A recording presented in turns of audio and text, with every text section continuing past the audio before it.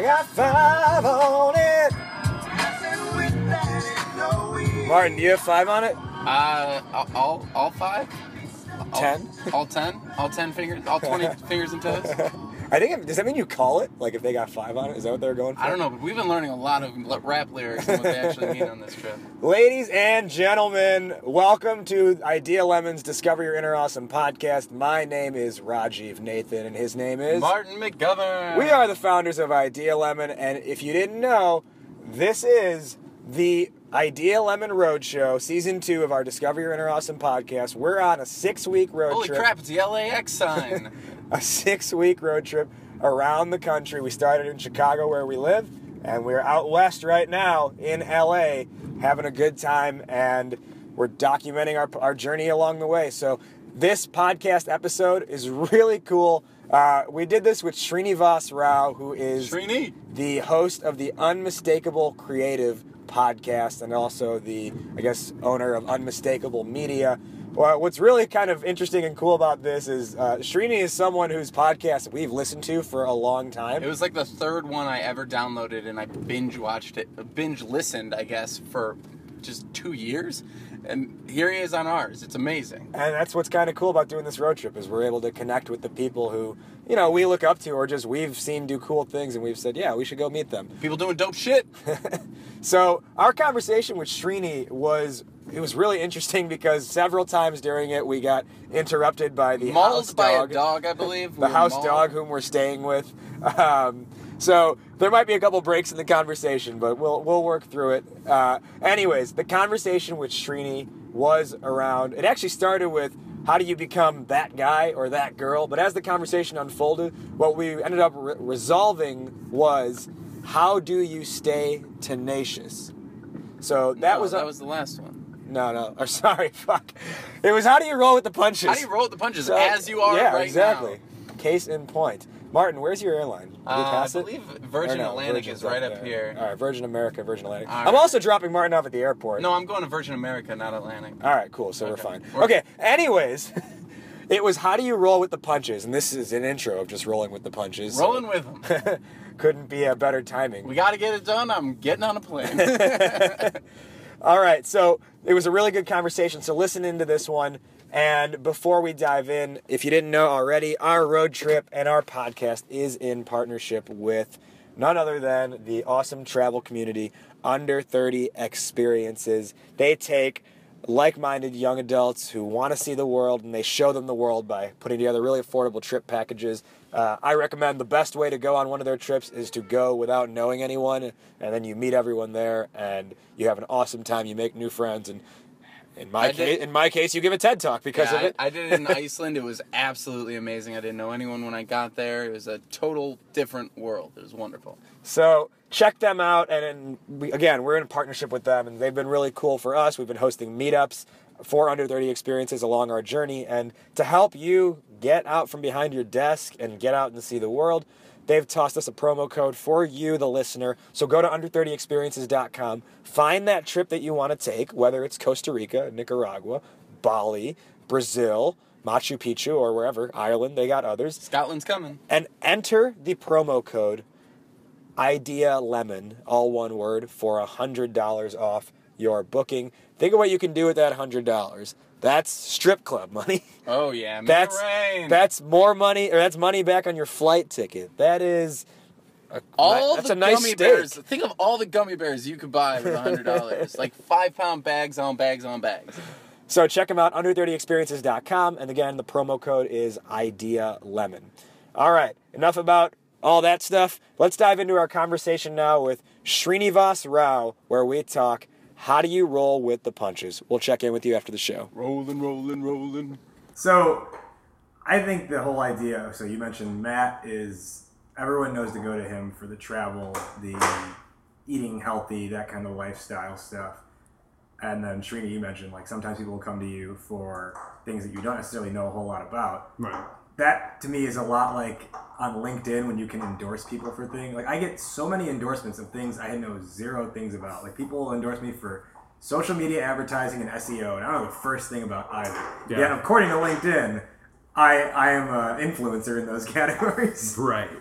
Yeah, I mean, I get tagged for a lot of things, mainly because I think for us, what was interesting is that this is something I've been saying to a lot of people, is we're kind of the oddball of the online marketing world, because we started there interviewing bloggers, but then we evolved into what we are now, which is Unmistakable Creative, and our whole show is based on just stories of interesting people. And so, there's a little bit of crossover, but the strange thing is that we really, we don't know. If somebody said, hey, can you teach us about affiliate marketing? I would be like, no, I don't know anything about it. Yeah. Or can you teach us how to build a podcast and build an audience? We're like, no, that's the antithesis of everything we believe in. We would never teach you how to do that. The one thing I think we kind of have drawn a really strong line about is that we're like, we don't want to teach people how to become us. Like, I have no interest in being that, because I feel that that's a large part of what the entirety of the internet is based on. Like, these sort of solopreneur ideas and models are, okay, hey, I did this, and now I'm going to teach you how to do it in exactly the way I did it. So basically, I'm teaching you how to become me. And it's, I think a good example of this is the just sheer volume of Tim Ferriss copycats that have been spawned because of the internet. And the reality is, there's one person who should be the next Tim Ferriss, and that's Tim Ferriss. Mm-hmm. Whereas anybody else trying to be Tim is just stupid. It doesn't make any sense. So I think, and it's like, I get it. It's very tempting to look at something that's incredibly successful and say, okay, how do I do that? Like, one of my first online projects was a website called 100reasonsyoushouldhireme.com. And I came up with the idea because this girl started a website called twittershouldhireme.com. And her idea was awesome. And it was executed it was so cool. Beautifully. I mean, she got tons of national media attention. She ended up getting an offer from Twitter and ended up starting this company. So I was like, well, I could do that, not knowing what actually went into that. So this 100 Reasons You Should Hire Me, and mine was an epic failure by all accounts.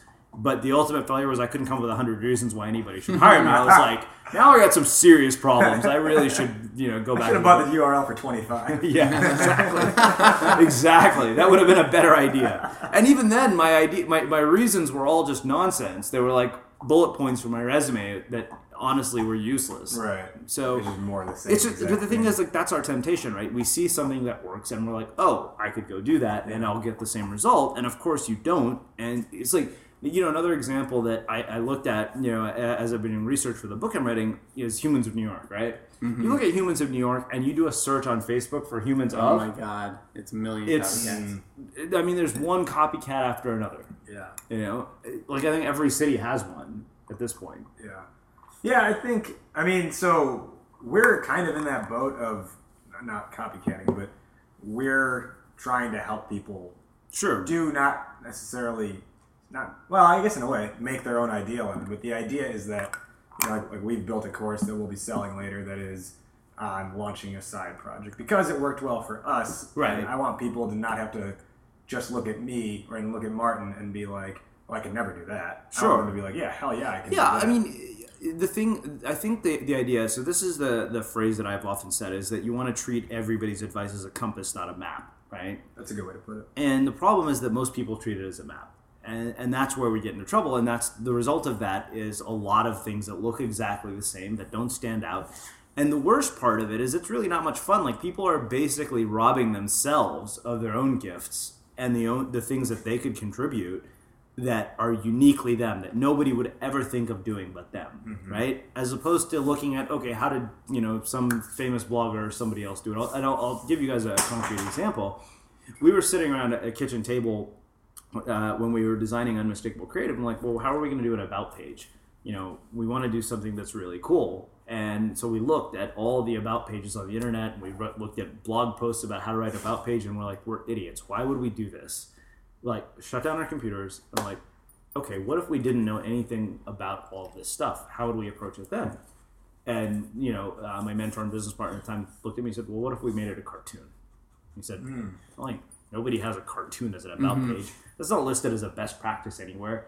And if you look at our about page, if you've been to it, it's really, it's a comic strip. It's cool as hell. It's awesome. Like, it's totally different than anything you would find on any other podcast. Right. And I feel like people are filled with ideas like that that they don't try because they're like, oh, well, that's not, how you're supposed to do it. Yeah, it's that, and it's also, it's like, what's the path of least resistance, or what allows me to think the least, right? Like everyone wants like, what's the perfect script I should send to, hear back from this sales rep, or a salesperson, hear back from the client, or what's the perfect script I need to use, or what's the perfect thing I need to write. Yeah, but that's inauthentic. Like that's right. That's what I'm saying. I say it's a lack of thinking. It's the easy way out. And there are cases where you can use scripts, but I always feel like scripts are the same way you said. It's a compass, right? Yeah. It's a starting point, but then you modify from there and you figure Totally. out what's your sound. Because I know I can send an email that doesn't sound anything like me, and it's probably not going to get a response because it's even via internet, it's inauthentic. Well, even if it does get a response, then you've kind of got a bait and switch to deal with, right? It's kind of like basically, let's say that some girl puts up an online picture on an online dating site, and she looks cute in the picture, and she turns out to be ugly as hell when you meet her in person. That's effectively the same thing. I realize it's a crude analogy. No, you're catfishing people. That's what template resumes are. That's what template websites are. You're just catfishing people. Mm-hmm. Yeah. And then once they get in the door, they see the real you. It's not at all what you're trying to go for. And I think one of the things that I do like about what we're teaching is the fact that we're not saying create our side project. We're saying go create whatever your own is. Right. And that'll come out in a million different ways, and people have to be their own thing from that point forward. I guess, point one in the course is define who you are first and then create everything from there. So Yeah. we're not saying this is who you are. We're saying this is how to find out who you are. So be unique in the space. It's more so just probing with questions. Because, Yeah. I mean, with... Well, the other thing is, I think that it's an important question. I think the idea that you'll arrive at it in 1 day, 2 days, or one course is a bit ridiculous, right? You spent your whole life following instructions, doing what you're told, and now you're trying to figure out something on your own. To break that conditioning alone is, that takes a long time. I think the entire experience is a process of self-discovery, right? Like, it took us 4 years to get to the idea of unmistakable. Like 4 years and 400 conversations later, we're like, that's it right there. Right. That's it. We can take that and we can do so many different things with it. And, now it's led to all these things that we couldn't have planned or predicted. It was like, okay, wow, cool. We got a book deal with a big publisher. Like, all the things that you dream about. But, I mean, who the hell would have known 5 years ago that it would lead to anything? Yeah. It's just like, all right, cool. Like, we have this podcast for bloggers, and we'll just keep doing it and doing it and doing it until somehow So I think the idea that you'll know right off the bat is a little bit sketchy. Do I need to lean forward? No, you're good. Okay. No, I think that's a really good point. But when you say it took 4 years, I mean, you were still using that name, that brand, right? No. Oh, I mean, so this was prior to even... Yeah, I mean, Unmistakable, as you know it today, which... Sorry, we got a dog just like all Yeah, up you know in our why? It's biz because her today. bone fell in between the couches. She knows the minute you put her in there. We're closing the cage, yeah. Oh, whatever. She's calm now. Okay. All right, so what were we talking about? So we were talking about Blogcast FM, and you guys were doing that for 4 years before coming up with Unmistakable. And when you hit on Unmistakable, what was kind of the click in your head that was like, this is the thing? Well, I mean, we published a book. Like I self-published a book Yep. called Art of Being Unmistakable that did, relatively well. And the result of that was, I had a mentor who worked with me. He said, you've done a really good job building an audience, but he said, we don't really have a brand. The brand had no identity. And he said, I think we need to do a serious brand overhaul and make some really big changes. And I was like, okay, what do you have in mind? I mean, he must have sent me 150 different names, and I was like, these are all shit. Like, every day I would get names like, no. Like, Do you remember the worst one? I don't remember the worst one. I remember the suggestions in terms of logo lookalikes. Like, no, I fucking hate this logo. Like, he said, hey, what about the logo for Jezebel.com? Like, I hate that logo. It looks horrible. We went through a couple of different ideas, and I don't remember what they were. I didn't like any of them. But then, one day he said Unmistakable Creative, and I was like, that's it. Like, it was one of those moments where you're just kind of like, it aligns so well with the book and everything else, because we were starting to really gain momentum and build around this sort of idea that, wait a minute, like, I guess really the fundamental shift for me personally was when I started to look at my work more through the lens of being an artist than a marketer, right? And looking at it as, okay, I'm here to build a body of work and a legacy and something iconic that I want to have a lasting impact that will be here long after I'm gone. Like, to sort of create a ripple beyond measure, right? That just kind of keeps going and going and going. I guess waves are a perfect analogy in some ways, right? It's just like a wave that never ends. But I mean, it's like one wave after another, right? They just keep coming and coming and coming, even if they hit shore. So you think about it, like every, for us it was always about how many people can we impact and how many lives can this change, in ways that we may never even know about. I mean, if you've listened to our show, like we profile people, I think. Ultimately, so many of the stories are redemption stories of people who've gone out and faced incredible hardships, but have come out the other side of it, significantly better. But the idea of Unmistakable was really, in a lot of ways, I mean, it was just something that needed to percolate, and it just came to the surface in 2013 after doing a book cover. And then, the idea just became more and more pervasive. It was sort of the question that drove everything we did. It was like, how is this unmistakable? When we planned a conference, every detail was run through this filter. And, it was agonizing. It really is. Like, anybody who works with us, there's probably not one person who has worked with us on a project who won't tell you it's like working with those guys is hell. But they'll say, I've also done the best work I've ever done when I've worked for them. Yeah. Like, that's, you ask anybody who has done a project with us, like, it's a whole other level. Like, our standards are just ridiculous. We're, right now producing an animated series. I mean, every time we ship something, we're like, the goal is how do you make this so memorable that not only can they not compare it to something else, they'll also never forget it. Yeah. I think, and what's key with that, even to the start of Unmistakable Creative, the name, is that you didn't sit around for 4 years thinking, what's the name of this? This needs to be a cool name. No, you did the work. That's the one thing. There. And that's a good point. Like, I think the one thing that I have that I've always sort of taken for granted and I've never realized is that I've had a bias towards action. Right? When we wanted to plan an event, people were like, how are you going to pull this off? I'm like, I have no fucking idea. I'm just going to put up a landing page and start inviting people.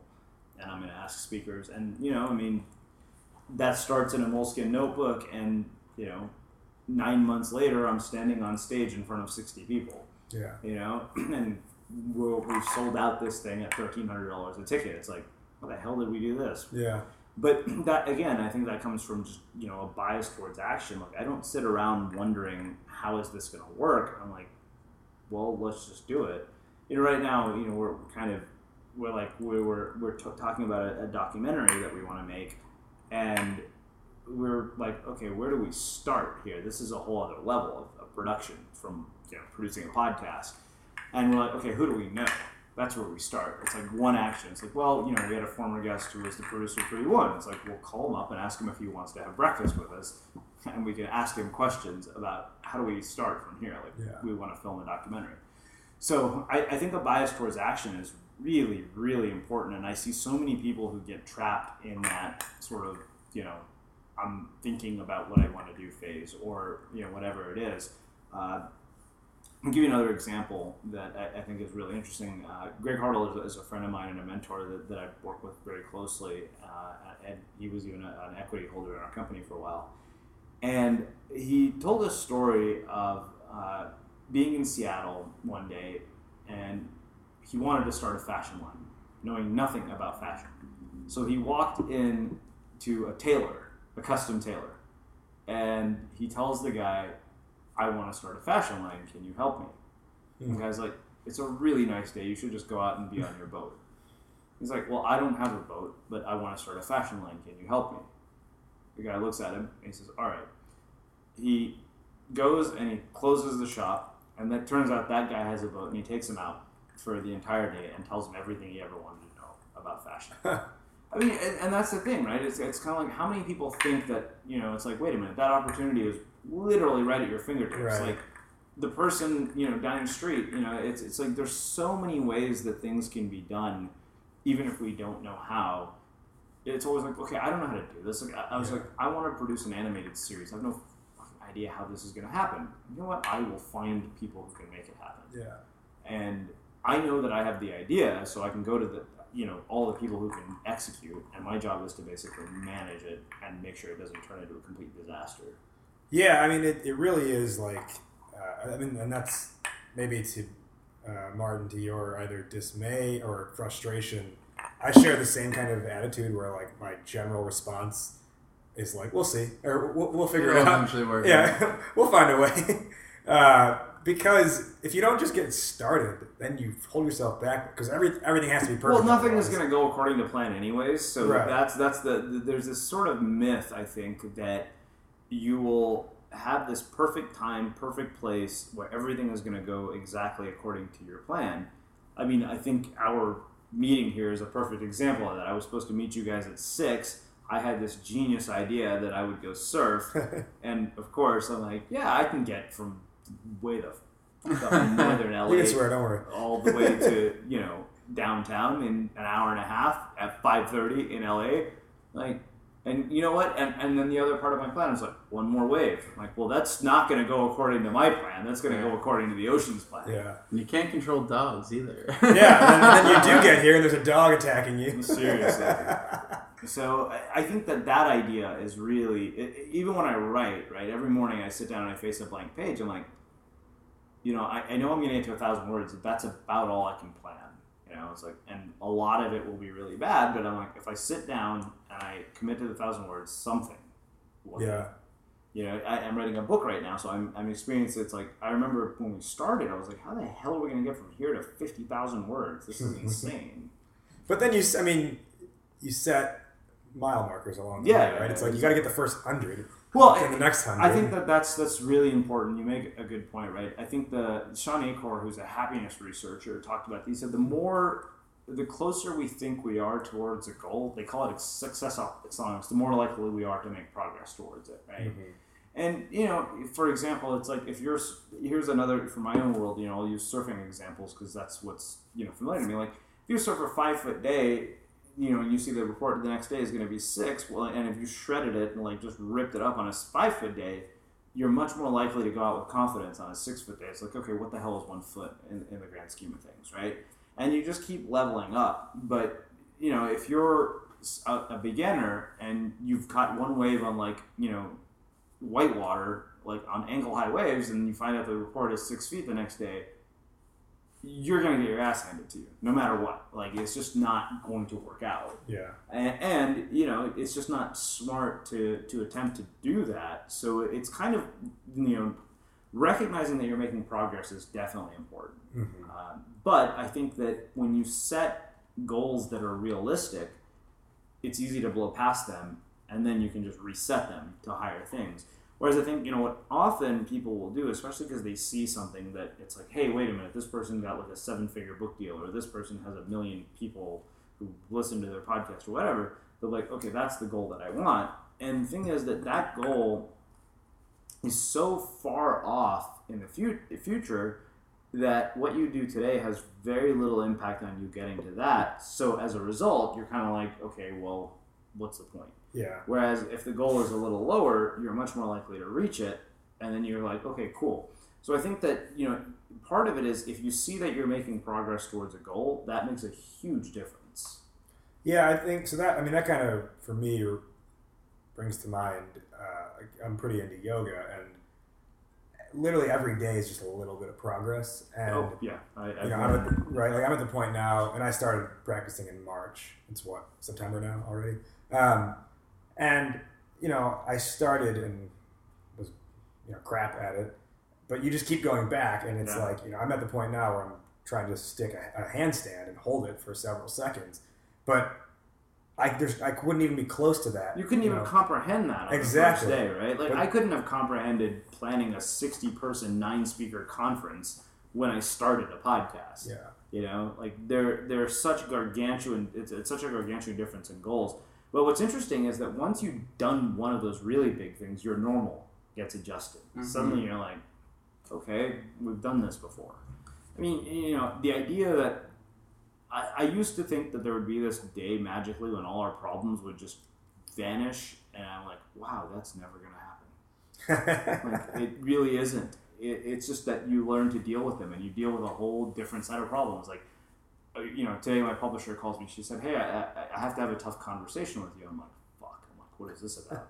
She says, yeah, she said, I know you wanted, the right one of your artists to design our book cover, She said, but our art director isn't completely on board with that, and they want to do, whatever. They want to show you a few different ideas. I was like, really? That's it? Like, yeah. Okay, cool. Like, it's so minuscule in comparison to some of the other shit, like, we've had to deal with. And you're kind of like, and so what happens is that those kinds of things don't become as the same stupid thing that like is a huge source of stress, right? It's like when somebody starts like, oh my god, I completely mangled and destroyed this podcast episode. I'm gonna have to email this guy back and re-record, and it's like, yeah, so what? Like, really? Like, yeah. But I mean, when you're starting out, something like that seems like such a big deal. Yeah.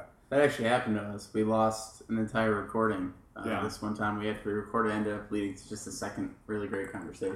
Well, and we were able to use the fact that the first one messed up as like a jumping off point for the second one. So it did make for an even better conversation, I think. Yeah. I love this idea of leveling up, though. Kind of, like the first time you play a video game, like especially one that you can't save. Everything on Nintendo and Sega. Because that's where my video game experience kind of ends. That's why you use the cheat code on Contra. Up, down, left, right, A, B, B, A, B, B. Yeah. No, but like with like Sonic in those games, like the first time you play that first level, it's impossible. But like once you've gotten however many levels and you have to keep going through it every time, it's like, and that's the same with writing.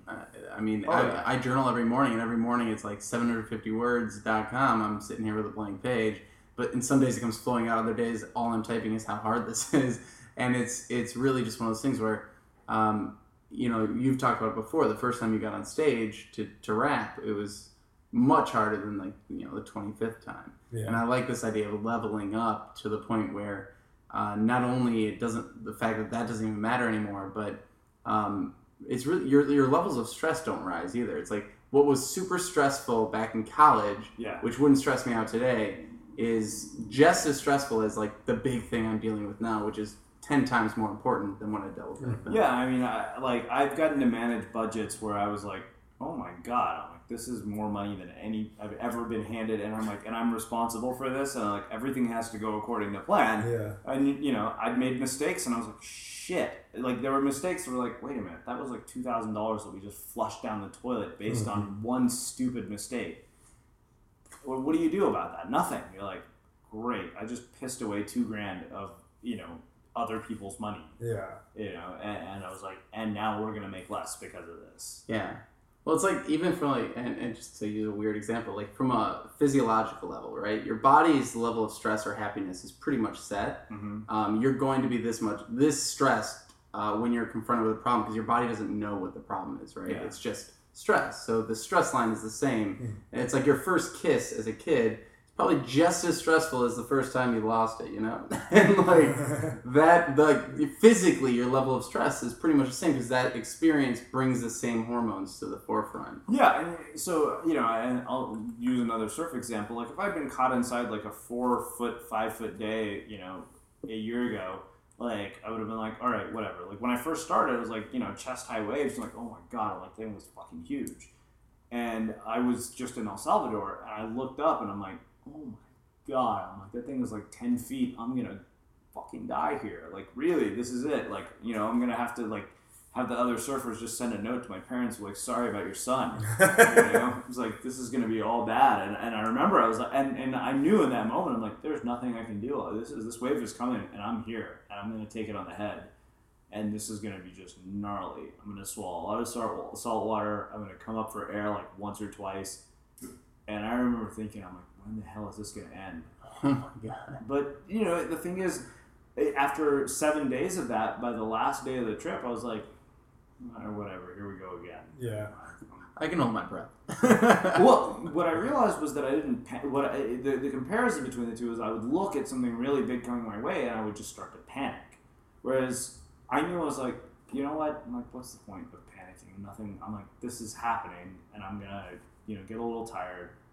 But once it's done, it'll be done, and the ocean will be back to normal. And I think the idea that we part of what makes what we do so interesting is that it is always changing, right? It's always dynamic. It's not the same predictable, routine, stupid thing every day. Like you don't hear people talk about bowling the way surfers talk about surfing. You know, like bowling is pretty damn predictable. It's like you're gonna roll a ball, you're gonna knock down some pins. I'm sure some professional bowler probably is like, fuck this. Yeah, one of our students is probably like, no, there's more to it. So this guy is a real arrogant dick. So fuck him and his surfing. No, but I mean the thing, and that's the thing. Like part of what makes surfing so addictive and wonderful is it's never the same. Every time you get in the water, it's going to be different, right? And I think it's a profound metaphor for everything that we do as creatives, as entrepreneurs, and that's why. Like, think about it this way, right? Why is it that somebody who starts a company, sells it, their first instinct is to go and do something else? Like, that's like they don't say, you know what, I'm going to go and I'm going to sit on an island and do nothing. Right. For a month. Marlon Brando out the rest of the Yeah, nobody says that. Have you ever heard of an entrepreneur who sells a company very young and is like, I'm sitting around and I'm doing jack shit. I'm done. No, nobody says that because the thing is, like, to me, the analogy is waves, right? No surfer catches one wave and says, you know what, that's it, I'm done. It's like, I was late to meet you guys because I'm like, all right, I got time for one more wave, Yeah. And I think that idea of one more wave is exactly what keeps entrepreneurs doing what they do, or creative people doing what they do. It's like, what else can I do here? And what else could it turn out to be? Like, that's what makes it interesting. If it was predictable, it wouldn't be very interesting. Yeah, I think, and to that point too, it's the fact that once you start doing something, then the next wave doesn't come unless you start doing something in the first place. Yeah. Right? Like, and then you do several things. And then you start to get to the point where you actually like forget your, whatever your past accomplishments were, or past things. Like, there's things that we've done that like I have to be reminded that we did, I love that. Or even whenever like you realize, like, oh yeah, we did that conference. I totally forgot. Right. Yeah. Or even like last year. So I gave a TEDx talk last year, which was a huge goal for me. It was like I wanted to do that by the time I was 30, and I did it 5 years before that. And it was something that I was very like pumped about and everything, and it was great. And it's now a year and a half ish since then. And now like I don't bring it up when I talk to people. I don't it's not a go-to thing. It's not something that comes top of mind when someone's like, oh, what are you doing? Tell me about what you're doing, that kind of stuff. Yeah. It's like if someone brings it up, I'm like, let me pull up my phone. Yeah. Ted. If someone brings it up, I'm like, oh yeah, I did that. It's not like, wait, let me tell you about this Ted. He's a hell of a guy. Have you met Ted? No, I love that. And so once you kind of figure that out and you get past that fear, right? And I mean, it is kind of fear. It's there's something bigger coming that I need to now panic about. So once you can kind of calmly step back from that panic and move forward, what does that open you up to then? Because bigger things, right? I mean, that basically, it's like, okay, if I can. So I've been obsessively watching surf videos after this surf trip. I'm joking with a friend. I said, I'm like, dude, I feel like people like people who watch porn addictively when they haven't had sex for a long time. I just got back from a surf trip.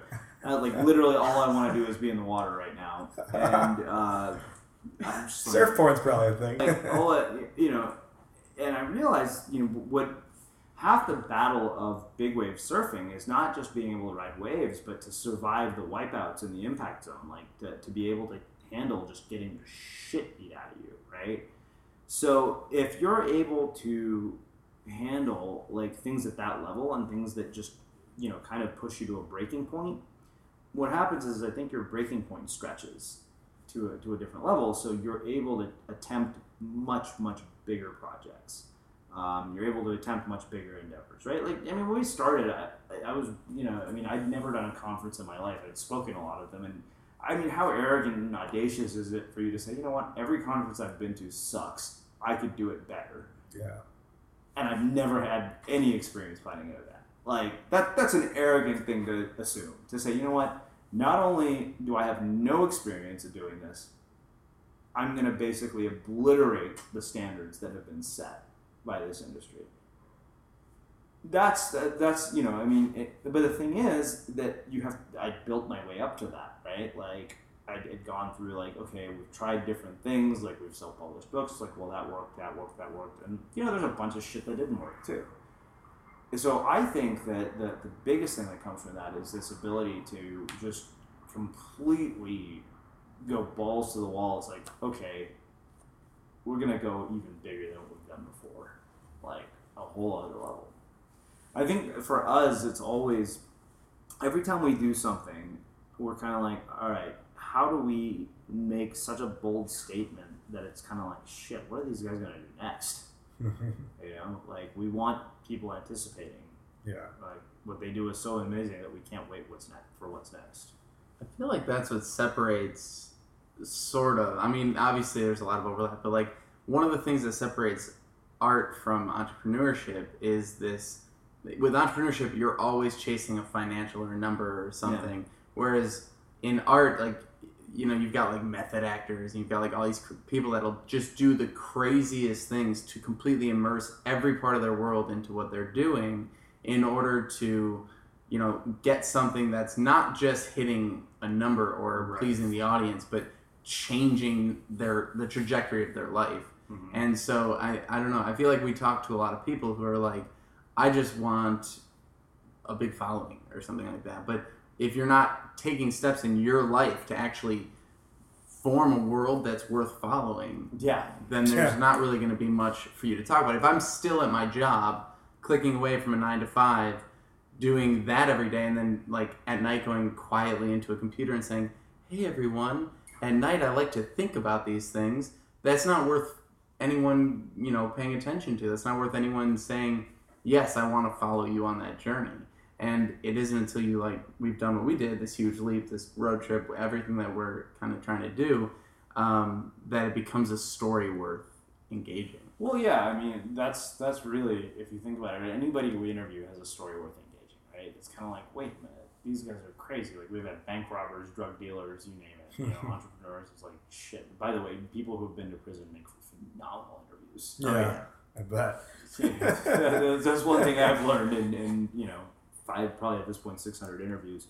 But yeah, you're right. I mean, it's kind of like, okay, you know, because I get pitched a lot too for different stories. I'm like, well, why would we have this person? Is one of the questions we ask is like, is this unmistakable in some way? Like, are they doing something so significant that we feel it's worth following, right? And you're right. There are a lot of things where, you know, it's just kind of like, this is really vanilla. It's not worth following in any way at all. Yeah, well, and that's why, like, when we were talking on the drive back here today, like, we're very happy that we decided to do our podcast in a different format than what most shows do. I'm really happy that you guys yeah, you know, like, different format. Like, because what's the format you're used to? Because we get different answers, but usually I mean, you got to remember, I came to this a long time ago. Yeah. I mean, relatively a long time ago. I mean, we were probably the third or fourth interview-based podcast, right? Wow. Like, there was us, when we started, there was three main people. There was a guy named Andrew Warner, who runs Mixergy, who you might be familiar with. There was a guy named David Simon Garland, who did a show called The Rise to the Top. And there was us. And interviews were like sort of the default format. Like, so we were like, so that was it. It was just the three of us. Yeah. And Mixergy was entirely about sort of like startup entrepreneurs or whatever. Rise to the Top was similar to what we did, but his show was all video based.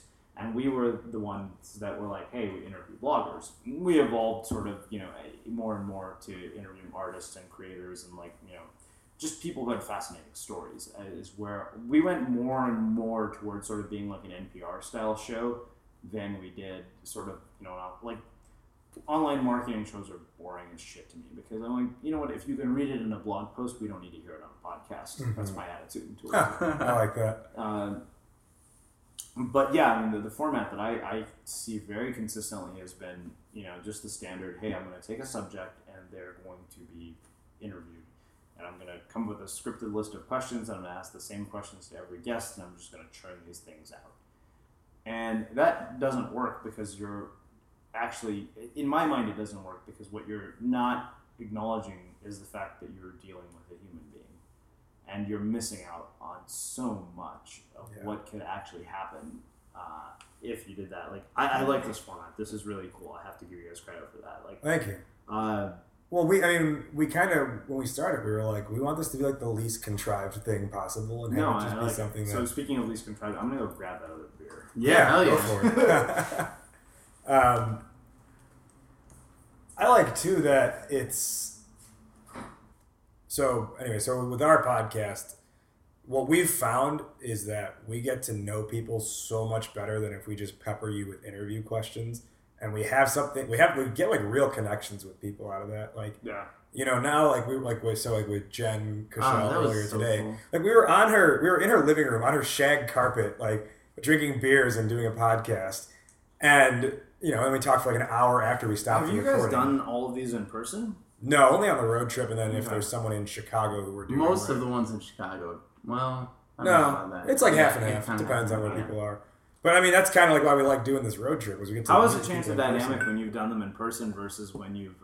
Completely changes Yeah. it. Yeah. I mean, I swear more. No, it's funny because the one that really kind of broke down some barriers. We had our friend Liz on, and she's an artist, and she's been on a lot of U30 Extras. This was in she Chicago. works. Yeah, she works with Matt, and we ordered pizza, deep dish pizza. Went out on my rooftop downtown Chicago. It was like sirens going by, just craziness. We're drinking beers. I had like 4 beers. Oh no, You were pretty drunk that episode. Yeah, I had a happy hour after work, and like they just wouldn't let me leave, and I like showed up late and ordering pizzas. It ended up being this just hilarious episode. I'm not sure if my parents liked it, but it was really great. And yeah, it's kind of those types of ones really kind of click much better than anything that we've done on the phone. Yeah, and I think the in-person one too, like, if there's a break in the conversation, it's not nearly as like awkward as when it's just over Skype because you can't see the other person. Yeah. Just their thumbnail, their best picture looking Yeah. at you, Totally. or their dog. One of the things you mentioned earlier though was, and this is going back to the name thing, and like kind of like you put in the work and that kind of stuff will solve itself.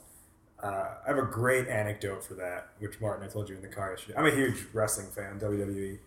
Okay, I don't know if you ever watched it or whatever. I did when I was a kid. All right, so Stone Cold Steve Austin, you might remember. Yeah.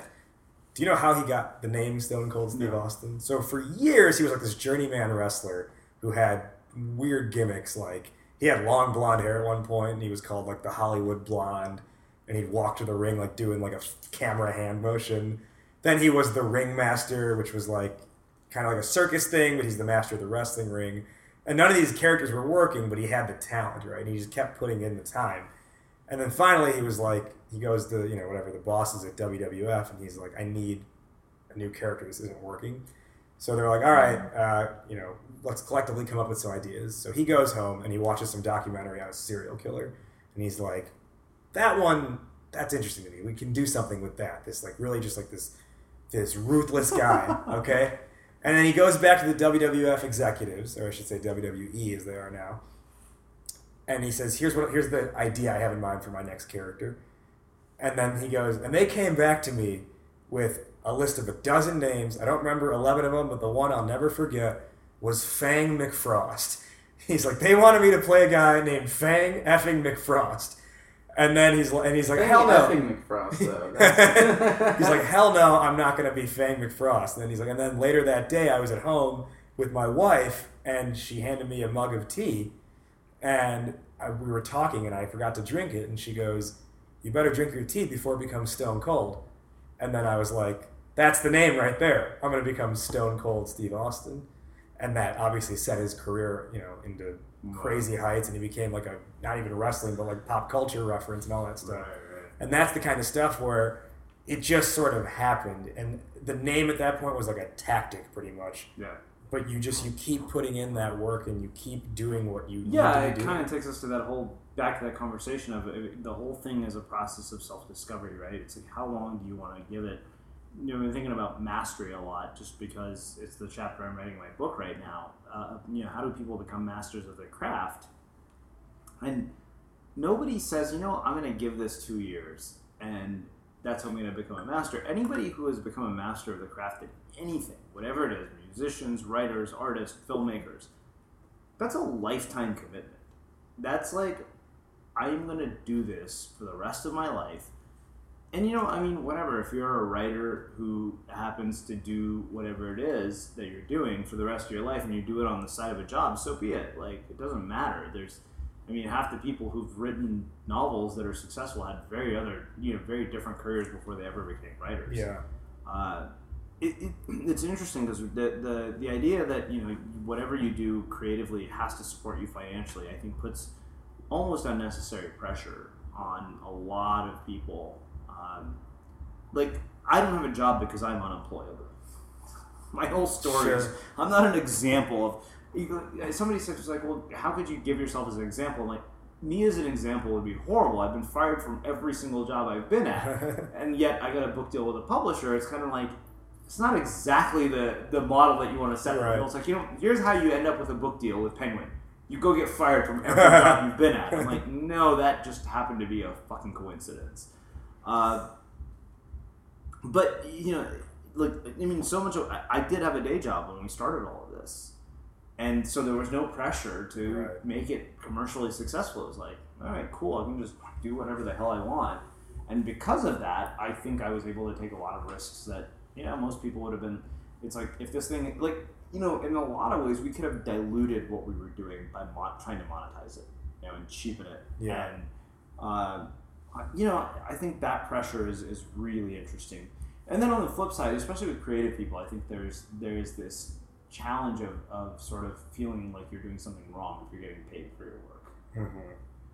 Yeah, well, I never thought about it in that sense with the fact that because you were employed by someone else, you could afford to dick around in a good way. Because that's the same thing we did for a while, right? 3-4 years. So the best advice I ever heard about that, somebody said, treat your day job like your first angel investor. Huh. And the thing is that if people really did that, they would take a portion of their day job and just be like, you know what, create a bank account and, for whatever this side project is, set it aside and treat it like a real business. I think that was one of the more eye-opening experience for us when we really started running it like a business. And we look at finances, and we do this every week. We look at how much money do we take in, how much money do we lose, how much money are we spending, and how much time do we have left at the rate that we're going. Those are probably the 3 or 4 most important questions you could ask financially of what you're doing, if it's viable. Startup people are like, yeah, well, obviously, that, to them, the problem is that in this sort of solo entrepreneurship creative world, we don't talk about that stuff. It's almost taboo. That's a good point. But it's important. It's incredibly important. That stuff is, my business partner Brian said, he's like, yeah, this is the pulse of the business. He said it's the heartbeat of the entire business. So we know, we kind of know, we're like, okay, well, if at this rate, we have to make changes. We're like, okay, we're spending money on things that don't make a lot of sense. So we've had a few too many dinners that just don't make any sense. We're spending money on pointless crap. Let's cut this drastically. The thing is that, it's funny because you think you don't have to worry about this kind of stuff until you have a lot of money. But if you worry about it when you have a little money, you're going to be a lot better at managing it when you have a lot of money. I only know this because I've seen what happens when you go from having almost nothing to having a shit ton of money. That's not all yours. I got to see a bank balance go from 600 to 120 grand in 6 months. And I saw that, and almost all of that was money for our event, just to be clear. It wasn't, and that was all, all that had to be paid to vendors and all that stuff. But when you see something like that and you're not used to managing it, it gets messy. Well, that's why, have you ever seen that ESPN 30 for 30 called Broke? Right? It's about all the athletes who just lost it all because they've never had money before. Yeah. And they didn't know, and the second they got it, they just started spending it as if it was never going to end. That's the thing, right? Is that when you get to these moments, it does feel like it's never going to end. Because you're like, holy crap, we just, brought. We had a string of huge successes all at once. An event sold out, a best-selling book, ending on the Glenn Beck show, one post after another going viral. It was it was literally like I could do no wrong. Everything I touched was turning to gold. Yeah. And that didn't last forever, After it was all done, it was kind of like, holy shit, wait a minute. Now we have to... You're only as good as the last thing you created. You're only as good as the last wave you surfed. I love that. Well, and one of the things that there's 2 things that this makes me think of. The first is find ways to get what you want to do in life incorporated into your business. So like the really like great story that I've heard about this, where the guy who directed Titanic, James Cameron just wanted to go deep sea diving and see the Titanic, and they were like, we need a movie that's like Romeo and Juliet-esque, and he's like, let's do a Titanic movie. He had nothing written. He basically tricked them into creating this movie so that he could go dive and see the Titanic. Yeah. And then he had to write a movie, which ended up being, of course, the Titanic movie that we all know and either love or hate. And it's a great movie. Yeah, but like the guy makes one movie every 10 years and makes like $150 million. It's insane. It's like they said in Entourage. You remember that episode? It's like, this guy makes one movie every 10 years. Yeah. Aquaman. There's very few people who are so, like, maybe at some point in your career you'll be like, you know what, I'm going to write a book every 10 years and it's going to be so awesome that I won't write another one for another 10. Well, yeah, but then there's, like, the smaller versions of that, right? Yeah. So, like, us being at Tech Week or something like that, like, and, you know, our tickets paid for, that's such a small version of that big story, right? It's like, you want to be at this event, do things that make you appealing for that event, and like have your life kind of reflect what you want to be known for. And one of my favorite things, Richard Linklater, I always forget his name, but he created Boyhood in the background of all the other movies that he was making for however many, 15 years or something like that. Just insane dedication to things that aren't going to have immediate payoffs. Because I think in the world of entrepreneurship, which is very different than the world of art, entrepreneurship is about immediate payoffs. It's like you put in this and you get this return. It's all about ROI. Whereas, you talk to artists, and ones who really don't want to make money or like are scared to make money will say, "No, I just do it for the art. I never want my art to be tainted by the cash." And then they never make a career out of their art. What I think is so interesting is like he knew, and he was challenged early on. Everyone in his life was basically like, "Don't be a movie director. That's a terrible thing to do." And he was like, screw it, I'm going to do it anyway. And one of the first things he started was one of the most recent things that just became successful. And he had such a big vision of his life as a creative person, and knowing that would be successful. He wasn't saying, I'm going to start filming Boyhood, and in 15 years I'll be working a desk job. He was saying, I'm going to start filming Boyhood, and I'm going to make other movies in the process. And my 3 favorite movies, Before Sunset and all those ones, he filmed 10 years apart from each other just so that the actors would actually age. Like, he has these long-term visions of not specific goals. Like, I mean, obviously movies are specific goals, but like just long-term visions of his life as a creative person, and trust in himself that he's going to follow through. It's interesting. One of the things that reminds me of a conversation I was having with my business partner Brian. So, part of why we get along so well is I think that both of us have this sort of sense of destiny. Like, we were put here to do something that, maybe there's an arrogance to this almost. That we were put here to do something that is just not average, like far different than what other people are put here to do. I interviewed Donald Miller, who was a writer who wrote A Million Miles in 1,000 Years and Blue Like Jazz and a few other books. Really amazing writer, probably one of my favorite writers ever. And we had a conversation about this idea of calling, right? And he talked to me about how he had interviewed all these people, like really high achievers, people like Pete Carroll. Pete Carroll, like I don't know jack about sports, but I knew who Pete Carroll was. Coach, you mean Pete Carroll? Yeah. Okay, all right. So it was like, and he'd asked all these people, it's like, did you know when you were younger that you were special? And of course, like, to answer that question with a yes is like conceited. It's obnoxious to say. Yeah. Well, Prince said it, I think, best. He goes, it might have been Prince. I think it was Prince. He goes, if I told you yes. Oh no, it was Bruce Lee. If I told you that I was meant to do this, you'd call me arrogant. If I said I wasn't, you'd say I was lying. Yeah, I mean, and he said that of all the people he interviewed, the only person who said yes was Pete Carroll. Pete Carroll was like, and he said, despite that, super humble down to earth, yeah, absolutely. He's like, no question in my mind. Yeah. And the question that he had, the one that really I think was tough for me to put my head around, and yet I could see that, was, he said, do you think everybody has this? He said, no, absolutely not. He said, look around.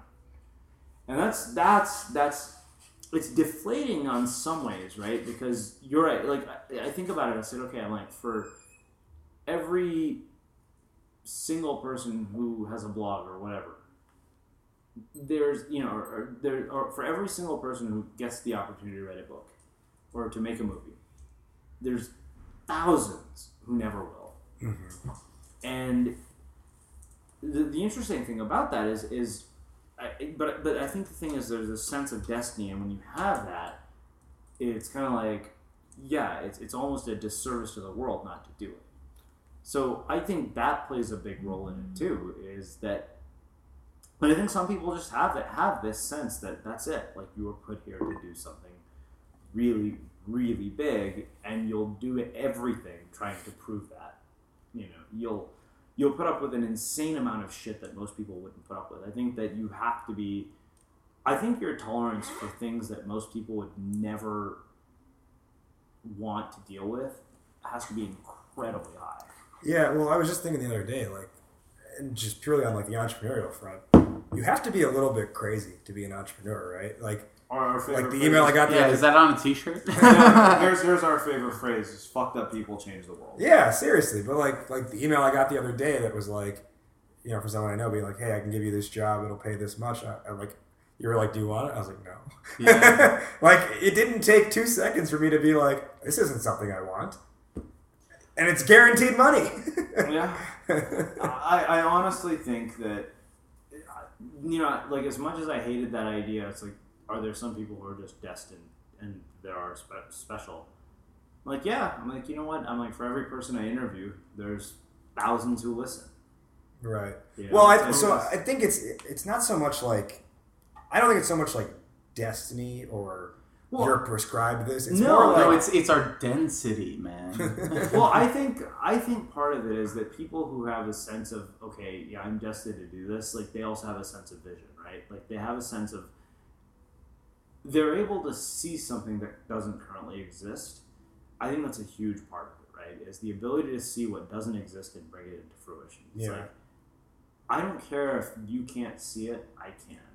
Yeah. And that's one thing I've learned along the way working with different partners and working with different people, is certain people could see what doesn't exist and certain people couldn't. Yeah. And the people who couldn't, they don't last very long. Right.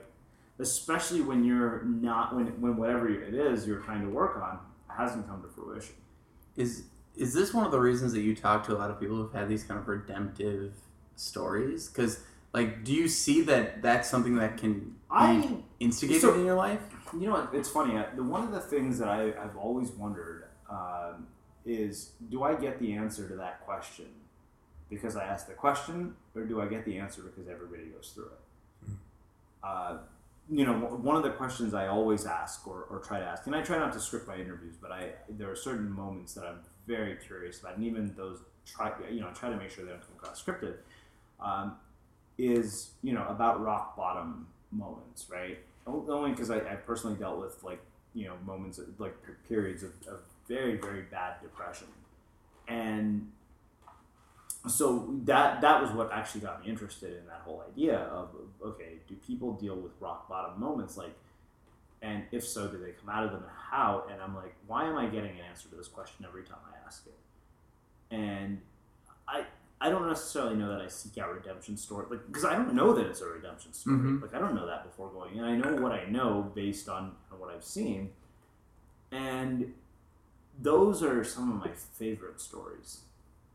Because I think part of what hearing a story like that does is it gives people hope. That no matter where they're at, they kind of see it as, okay, wait a minute, if this person has come from this. Because, the thing is, when you see, sort of these people achieve at the level that they do, you don't see what they've gone through. You're kind of like, oh my God, this is this person. They're like iconic and amazing, and they do all these things. And then when you hear that, wait a minute, this person was, in jail 2 years ago, or spent 7 years in solitary confinement, or done all these crazy things, like, have dealt with pain that is so, like, far out of the realm of what most of us can even fathom. You're kind of like, wow, okay, if that person can go from here to there. I think the big thing that we have done is we've shown models of possibility to people. That's a big part of what our world has been about, is bringing people into it and saying, you know what, this is a person who at some point was just like you, and in some strange way is extraordinary. So I don't know necessarily that I seek them out as much as that's just how the stories go. Yeah, I mean, because again, you know, I've wondered, like I said, the big question that I'm still wrestling with is why do I get an answer to that question every single time I ask it? Like, do I, you know, have I, like, I honestly don't think that you can do things that are truly iconic or epic without going through something difficult. I just don't. I really don't think it's possible. Because I think that perspective that you get from dealing with something difficult, it makes you a very different person than somebody who's never dealt with anything like that. It's kind of like the you know, to take us back to a surfing analogy, the only way you're ever going to surf big waves is by getting just pounded in the impact zone by other waves. It's inevitable. It's an inevitable part of surfing. And even if you're surfing average waves, at some point you're going to be in the wrong place at the wrong time and get your ass handed to you.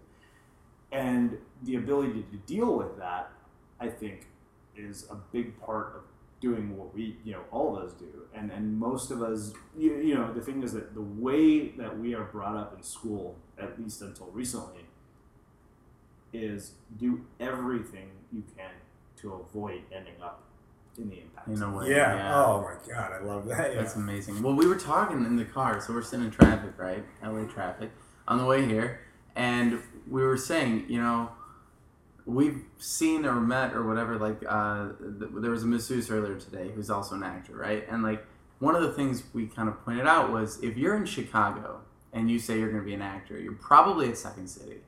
And if you're at Second City for more than 2 years and you haven't made it yet, you either have to get the hell out of Chicago and go try and make it somewhere else, or you need to get a real job. Like, there is this... Air quotes, real job, right? And there's this stigma in Chicago, and same with entrepreneurship. Like, we were in San Francisco. Every single person in San Francisco has some sort of business they're working on or startup they're at. Yeah. It's not impressive. No. But if you're in Chicago, it's like, whoa, you're starting a business? Why? And it's like this mindset of... And we were doing our thing as a side project for like 3 years. And people were like, oh, you're still doing that? It's like, yeah, it's our side project. We, like, enjoy doing this. We're eventually going to make this into something that we really... do full time and love and all this stuff, but because it's this mindset of if your dream doesn't happen in a year and a half or 2 years, you better go get a job because it's Chicago in the Midwest and that's just how things are. People give up so much quicker. And what I think is interesting when we're out here is people will be you know, someone who's hustling to be an actor and they'll be waiting tables forever. Like, they won't ever give up. Because there's those redemptive stories and because they're surrounded by people who are also doing the same thing. And there's, you know, pros and cons to that. But I think that there's... That was just the it's thing. Less defeating, though. Out here in LA, like, we're... You don't get crushed by the right? pressure of others as quickly. And I think that the question that we had asked in the car was, why do you think people, like, spend so much longer trying to make it here than they do anywhere else? Yeah. Well, you know, I mean, I'm in so many ways, like, I had a lot of friends who made far more money and built far more successful businesses who started, you know, right around the time that I did. And, you know, I mean, we were, at the end of 2014, despite a hugely successful year, like, we took a lot of losses, you know, and just a bunch of things just went really wrong. And I remember thinking, I'm like, wow, after 5 years of this, we're going to just shut the whole thing down. Like, we're thinking, that's it. Like, that was actually an option that was put on the table. It was just shut it all down and just be done with it. And I thought, you know what, screw that. I'm going to give it another year after 6 years. And I always wonder, it's like 2 months later, my editor at Penguin found me. Mm-hmm. You know, it was like in February. I'm like, fuck, can you imagine if she had called and I would said, sorry, it's all over now. Shut the whole thing it's down. Done so, now. You know, yeah. I mean, it just... yeah. You know, do you have any jobs at Penguin? It's like, you know, it's just such a, you know, it's weird. I remember even though, you know, during these challenging periods, I remember my friend Clay Haber sends me a note. He said, you know, we canceled our event the next year. We never did it because we didn't sell enough tickets. And Clay said, you know, you should know. He said, this is not the end of the road. But it certainly felt like it for me. I was like, wait a minute, this thing that was this wild success a year ago, like, now we can't even get a fucking person to show up to it. Like we're canceling it and refunding everybody's money. And it definitely felt like the end of the road, right? But the question, for me, if you're like, why keep going? I was like, because one, I didn't know what else to do, so might as well fill my time with something. But he told me something long before that. I remember when I was still sort of frustrated. I was like, yeah, but this is great. Like, I've gotten some cool accolades, whatever. He said, yeah, man. He said, what you don't realize. He said, people who work at day jobs don't get to go and sit face to face with Glenn Beck because they found your book. He's like, that doesn't happen when you work at Accenture and collect a paycheck. He said, you get to do that stuff because you're willing to take a lot of risks. Mm-hmm. And that's, you look at, I hadn't thought about that story until now. And you know what? Like I said, we hear those stories, like you said, they're redemptive stories of us. Say, wait a minute, this is a guy who got fired from every job he's been at. That's kind of cool. And that, he gets to do that. And the challenge is, I think that we want that, but we don't want everything else that comes with it. Yeah. That's the part that most you want the glory, right? You don't want the all the shit you have to eat to get to the glory. Dude, even Glenn Beck he went through a real hell of a story to get to where he is. Yeah. I mean, he got fired from Fox. Like, I don't know all the details. I may be confusing him with a chef, but like one of them, what? Like this really Anthony Bourdain. Someone had maybe both, but they had like serious alcoholism issues and like all this stuff. Like, well. Yeah, I thought both had similar stories. And like Anthony Bourdain drinks all the time. So. No, it was the bald guy. And but the thing about those guys is that like now they're at this point where they've gone through so much crap that they're just like no one questioning me at this point is going to stop my path. So like people hate Glenn Beck, right? Yeah. Like and some people love Glenn Beck. Like my uncle has been buying me Glenn Beck books every Christmas for 7 years, and we just put them on the shelf and we're like, enough with the Glenn Beck. But that's like the point being is that I read this thing earlier today, and it's like people that a lot of people hate but actually do amazing things. And he has this massively diverse employee base who are all sorts of political standings, and no matter who you are and what you believe in, whatever you're donating money to, he will match it. For all of his employees. Wow. And that's insane when you think about like someone sitting there on a pundit table saying Glenn Beck he wants the end to liberalism. He's donating to all your causes. Like, it's crazy. Like he is so open-minded to that stuff that he is like he just has his opinions and you're not going to change his opinions. And that's what makes him so divisive and that's what makes him successful. But that doesn't change the fact that he's a human being and he can relate to other human beings. Like, I think that's so brilliant. Yeah. I think, too, Srini, to your point about you hit that, like, what was it, 2012 you said, when you thought you would come to the end? That was end of 2014. Oh, sorry. Okay. So very recently. Okay. Yeah, it wasn't long ago. Okay. So you got to that point, but you kept going. I think the key is really you don't stop. Not you personally. You're an example, but in general, like, whatever it is that you're doing to become that guy or that girl, it doesn't matter if 100 people read your blog post, if one person reads it, if 1 million people read it on any given day. You have to just keep doing it. You brought up my music thing, so I'm a rapper as well, and you have to be creative with how you're gonna put it out there too, right? So like. You know what I did for years, even when I didn't even own recording equipment, was I never stopped writing songs. Like, you could find me in my spare time, always with a notebook and a pen, and writing something. Or if I'm out, and I still do it now, if I'm out and you see me, I'll think of a line and I'll jot it in my phone. Like, you never stop. Even if I never use that line. Can't stop, won't stop. Yeah, can't stop, won't stop. Or even if I'm not going to put it into a song until way later, you keep going at it in one way or another. And like for me, ultimately, like in 2011 is when I actually bought my own recording equipment. Prior to that point, I had been doing rapping as a thing on the side for 4 or 5 years at that point. And I would have to rely on when I could go to someone's house who had recording equipment, which was like twice a year, right? And then those moments were like huge, but then I just got my own shit, and now I can record whatever I want, which is great. And now it's nothing when I have to step into the booth, quote unquote. But in that entire time, it wasn't like, oh, well, I don't have the resources, so I can't do it. It's like, no, you find, how do you make your own resources? Well, if I can't physically record, can I at least do something that's going to keep the creativity going and give me material so that when I am ready to record, I can do it? You have things to say. Exactly. Like, one of the things I think that stops a lot of people is they'll be like, you know, whether it's a business sense or whatever, it's like, oh, I don't have funding or I don't have the money for it. But I don't have an audience like, to talk to. yeah, and it's like, okay, let's say you get the money for it. What are you going to do on day one if you've done nothing to get, you know, to ready yourself for that point? Yeah. You're going to spend the next much time catching up on what you weren't doing until you were given those resources. Well, I mean, that's why every day you sit down and write 1,000 words. Like, Yeah. it's 1,000 words that you can go back and pull from the day that you need to sit down and create.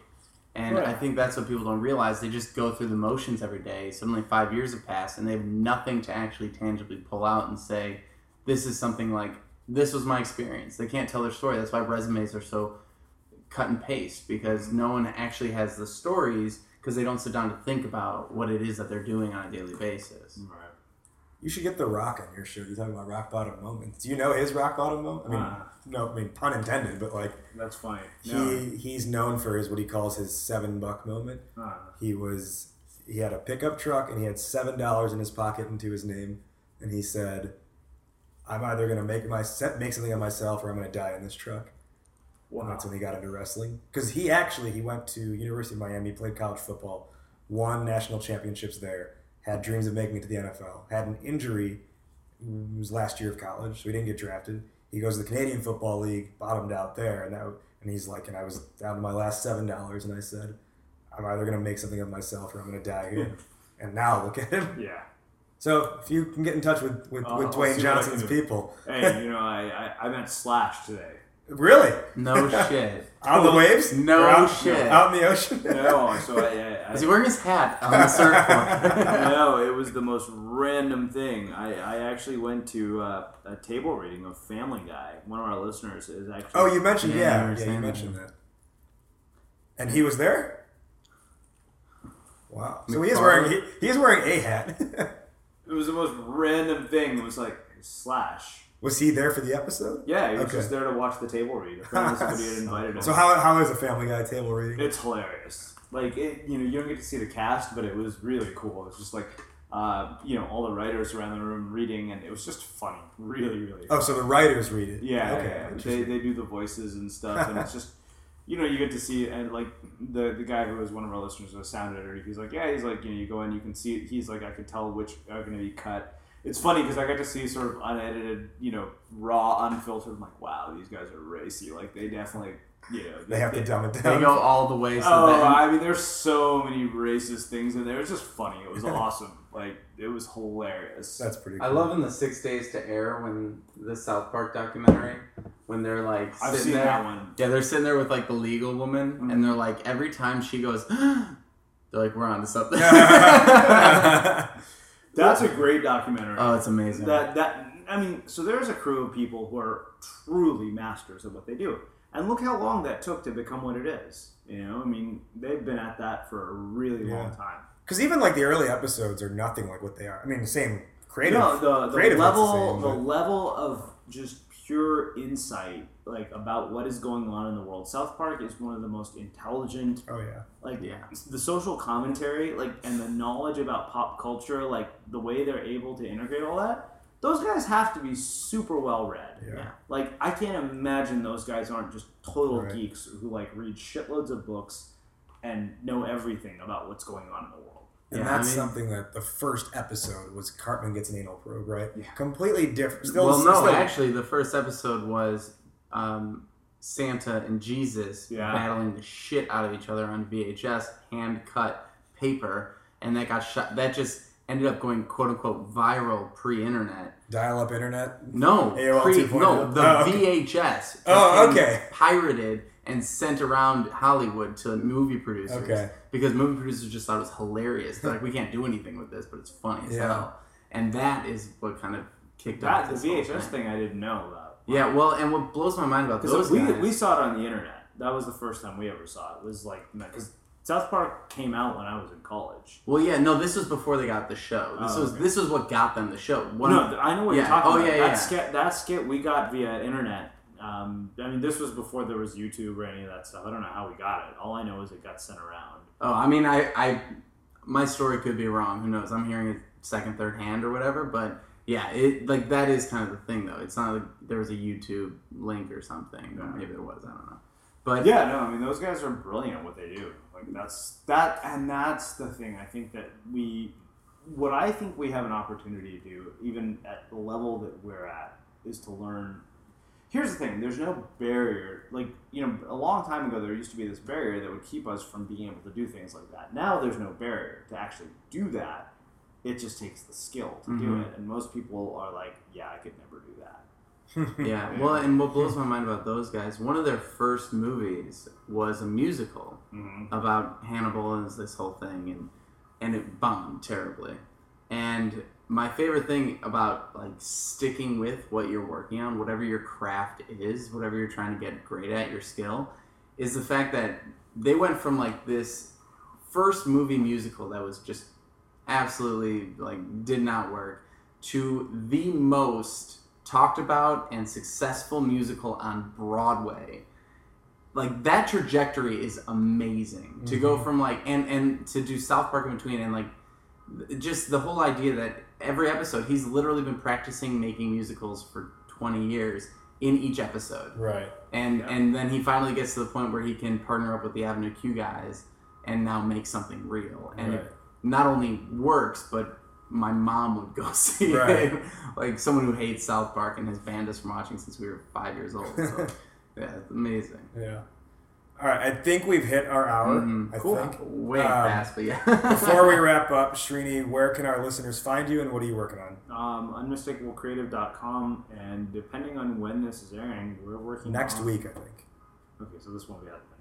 But we're in the process of producing an animated series based on our interviews with a very big production company. Awesome. Love it. Great. So to close out the show, we'll go around, starting with Martin, ending with you, me in between, obviously. And we'll give our answer to this episode's question. Well, so we never really answered this episode's question. Should we go back to the question we asked earlier today? How do you roll with the punches? That was kind of... I guess so, yeah. This wasn't really about that guy or that girl. It ended up being... All right, well, sure. Yeah, so like there was a question we had earlier today that we didn't actually pursue, which is how do you roll with the punches? And it's pretty much everything we touched on today was rolling with the punches. Or if we want to use a surf analogy, I'll let you come up with that when it gets to you. But so the way that you roll with the punches, in my mind, is to get punched in the face in the first place. So like yesterday, I've gone up and down with my fear of writing. And yesterday I got re-challenged to start writing again, and I wrote it and I put it out, and you get likes and all that stuff, which either hurts or helps, but whatever. But roll with the punches. Go get punched in the face. I like it.